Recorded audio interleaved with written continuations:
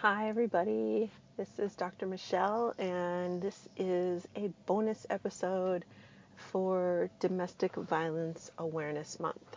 My friend Cynthia and I are creating a series of special bonus podcasts for you to share our story and to share some stories of some other women who have overcome domestic violence and who are making big strides in the world in their businesses and with different things that they're doing. So I hope you like this episode. It's us getting real, getting raw, getting honest, and let me know what you think.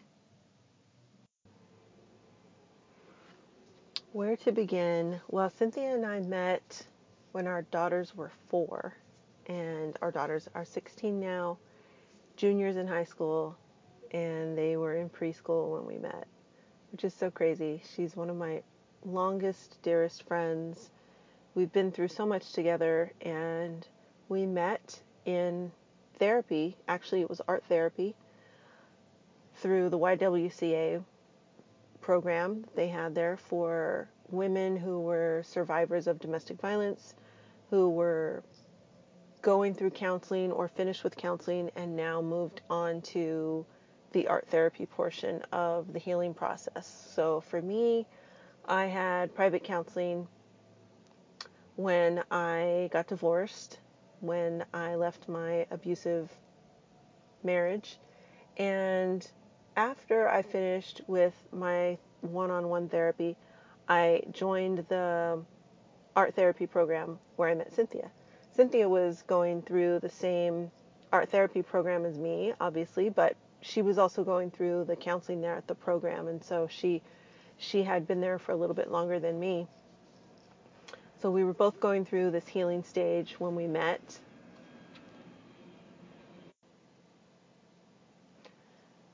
And I share that about us and our story of how we met because it's really important for women to hear, especially now during Domestic Violence Awareness Month, that domestic violence touches every aspect of your life and doesn't discriminate between genders, ages, races, socioeconomic status, countries. There are women and men, but mostly women, um, that are going through this right now in every different stage, in every different class, in every different country. And it's time to shed the light on this program. It's time to shed a light on this problem and break the cycle for our children, for our daughters, for future generations. I saw a statistic today that said that it takes 4 generations to heal from one violent act. And I can see how that's true because when children grow up in a house where they see abuse happen, they either become abusers or they end up being involved with abusers. It's a statistic that's out there. I've seen that happen time and time again. And so we want to share our stories to hopefully touch some women that are going through the same thing that we went through, maybe deciding whether or not they should leave, trying to decide whether or not they should stay for the children's sake. And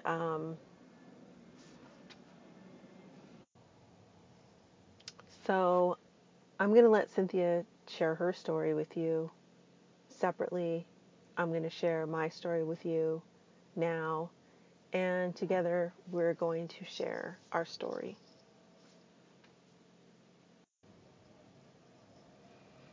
Where do you even start? I mean, you could talk about the first time you met. You can talk about how when you were dating things were different and then things changed after you got married. You can talk about the last straw, what led you to actually get the courage to leave. You can talk about why you stayed for as long as you did. It's a different amount of time for all of us. We all leave for different reasons. You can talk about different incidents that happened. And you can talk about how you got there in the first place. How did you even end up meeting someone like this? How did you end up dating someone like this? I mean, we all have different stories. We all have different backgrounds. We all have different childhood histories. Maybe it ran in our families. Maybe it happened to our mothers. And maybe our mothers didn't talk to us about what happened in their lives and didn't share their story with us. And so we went on to repeat the pattern. That's not totally the case with me. My mom and dad did not have any domestic violence issues, but my mom did grow up in a very abusive household as a child.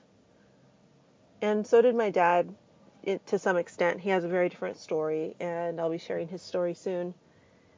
He's going to be here for Thanksgiving, and I'm going to record him because my dad is hilarious. Let me just put it this way. He's from West Virginia, and he lets you know it when he tells you his stories. But I digress. That's a tangent. I'm going to share a little bit about my mom, as the anniversary of my mom's death is coming up next week, and I'll be sad about it. And I'll go to her gravesite and visit and leave flowers. My mom died 14 years ago, and I still miss her every day. And there's days that I sometimes forget she's gone, like when something really, really good happens and you want to share it with someone. Like, the first thought that pops into your mind, or at least the first thought that pops into my mind, is, oh my God, I got to call my mom. And even to this day, 14 years later after her passing, when something really, really amazing happens, that's the first thought that goes through my head. And then I'm like, oh yeah, I can call her. Things like that. But yeah, my mom didn't grow up with her parents. She had a really rough childhood. She lost her dad when she was 3, and her mom had 8 children. My mom was born and raised in Peru, in Lima. And her mom couldn't take care of all of the children once her husband passed away. So she sent at least 2 of her children away to live with other family members, and my mom was one of them. So my mom was 3. She was sent away to live with her aunt and uncle. Her aunt and uncle did not treat her like one of their own children. They treated her like a servant. And so she had a really rough childhood living with her aunt and uncle. They were very abusive to her. They beat her. She used to tell us stories, not her whole story, but little bits and pieces here and there as we grew up. She showed me scars on her arms, on her forearms, where she was burnt with cigarettes by her uncle for not doing something right. She was basically like their maid. She had to cook and clean for them, like a Cinderella type of story. She cooked for them. She cleaned the house. She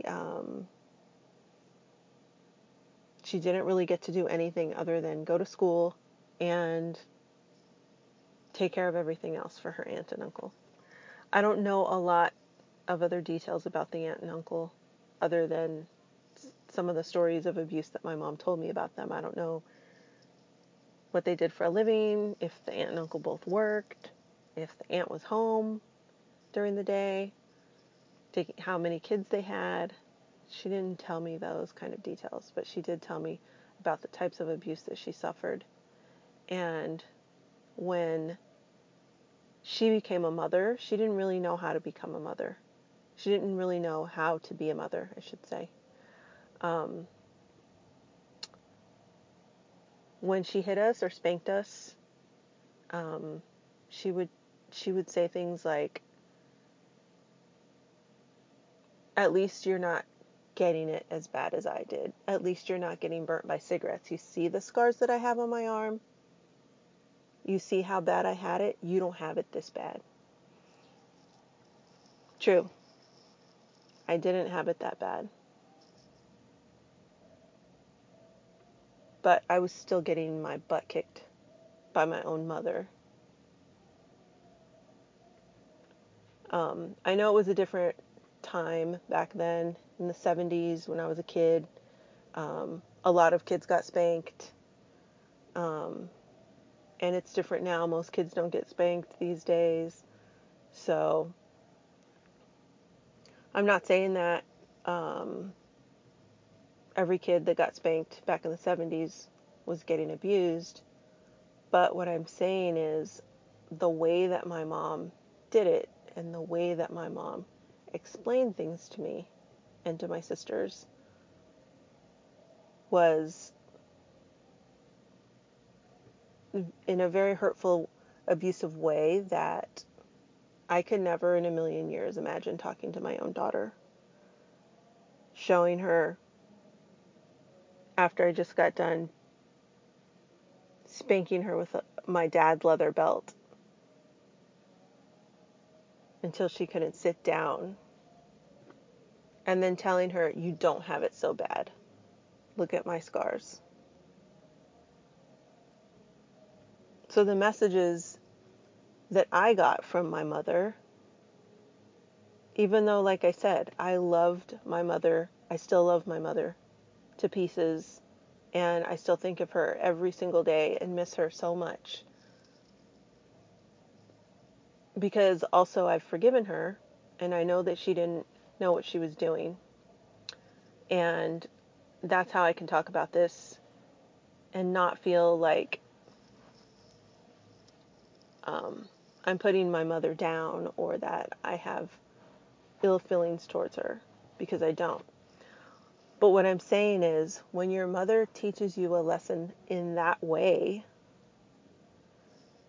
what she teaches you is people are allowed to hurt you physically. People are allowed to hurt your body. People are allowed to leave scars on you. People are allowed to whip you with a belt. People are allowed to smack you across the face. People are allowed to call you mean names. If even your own mother can call you bad names, anyone can call you bad names. If even your own mother can treat your body like that, anyone can treat your body like that.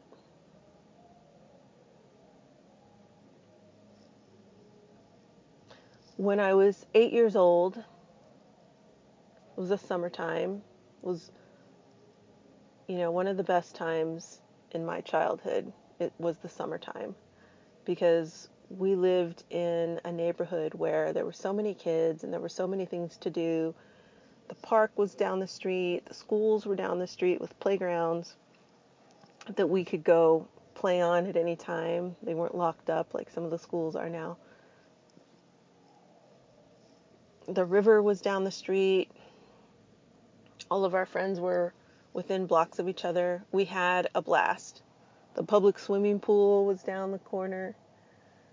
Um, so we had an awesome time from the time I moved to the Sacramento area, which was when I was 6 years old. So this one particular summer when I was 8 years old, I remember my mom coming home from work and me getting spanked after she got home. And I don't remember what it was for. And then the next day, she came home and I got spanked again. And this went on for 3 or 4, 5 days in a row. I started counting the days. How many days in a row was I going to get spanked? Whether I believed I did anything wrong or not, or whether I believed I deserved to get spanked or not. It just was like, wow, I just got spanked 3 days in a row. And then I was like, wow, I just got spanked 4 days in a row. And then it was 5 days in a row. And then I just started keeping track. And then it got to the point where I was like, I wonder if I'm going to get spanked every single day this summer. And I did. And I don't really remember like doing anything out of the norm for an 8-year-old. Arguing with my sisters, um, not washing all of the dishes on time, coming home late, later than our supposed time to be home, coming home 15 minutes late. We were supposed to be home at 5 and we got home at 5:15. Things like that. All summer I got spanked every single day.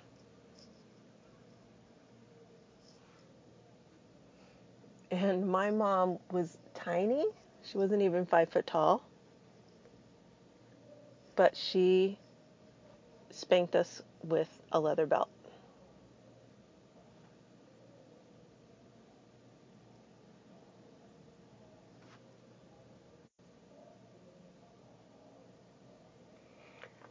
So I'm just sharing that part of my story so you can see like how I grew up and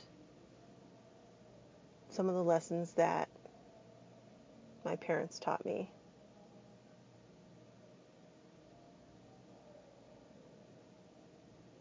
And how lessons like that can lead people to end up with the wrong type of person, can lead kids to drinking, doing drugs, taking a left turn instead of a right turn. I kind of referred to this in one of my posts about my interview with Shaka Senghor, who had gone to prison when he was a teenager. He was 19. And I said in that post that the reason his story touched me so deeply, I've never been to prison, and we have, very different stories, but in some ways we have the same story. Like he grew up in a house where he wasn't told he was loved enough, so he didn't feel it. He grew up in a house where he got hit by his mom um, when he was trying to share some intimate dreams of his to become a doctor and things like that. Things like that happened to him, and he turned to hanging out with the wrong crowd, being in the wrong place at the wrong time, getting involved with drugs at an early age, selling drugs, and getting to the point where a drug deal went wrong and he shot someone and that person died and he went to prison for 19 years. And 7 of those 19 years he was in solitary confinement. And he's been out of prison now for 7 years, and when he got out, he turned his life around and he wrote a best-selling autobiography. And he's a producer on a new TV series with Oprah Winfrey. And he's doing amazing things for his community and for prison reform and things like that. And the reason I bring that up is because we grew up in the same type of house. There were differences. His parents were divorced. His parents, split up, got back together, split up again, things like that. I didn't have that growing up. My parents were together. They didn't get divorced until I was already off at med school. But that could have easily been me. I could have been just like Shaka. I could have turned to drugs at an early age. I didn't, but I could have easily. I could have hung out with the wrong crowd. I could have got involved in a bunch of things like he did at a young age, as a teenager. I didn't, but I easily could have. I could have turned to the wrong type of people for the things that I was missing in my own house.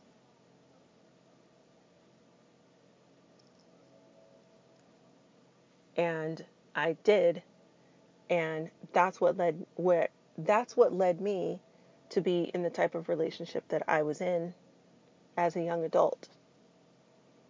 And that's what led me to be in an abusive relationship, in an abusive marriage for 8 years.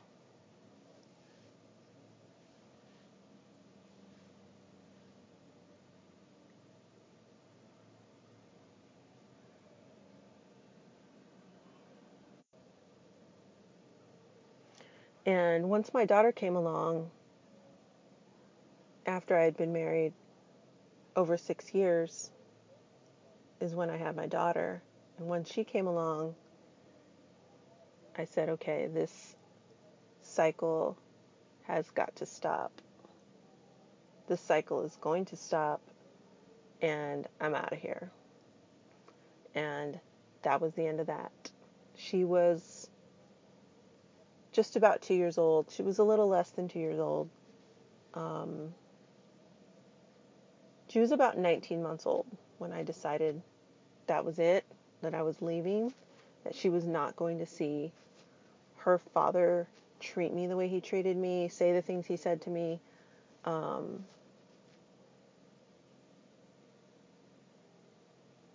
do the things that he did. She was not going to see that. She was not going to be around that. She was not going to see those things happening in her house so that they were repeated in her life as an adult.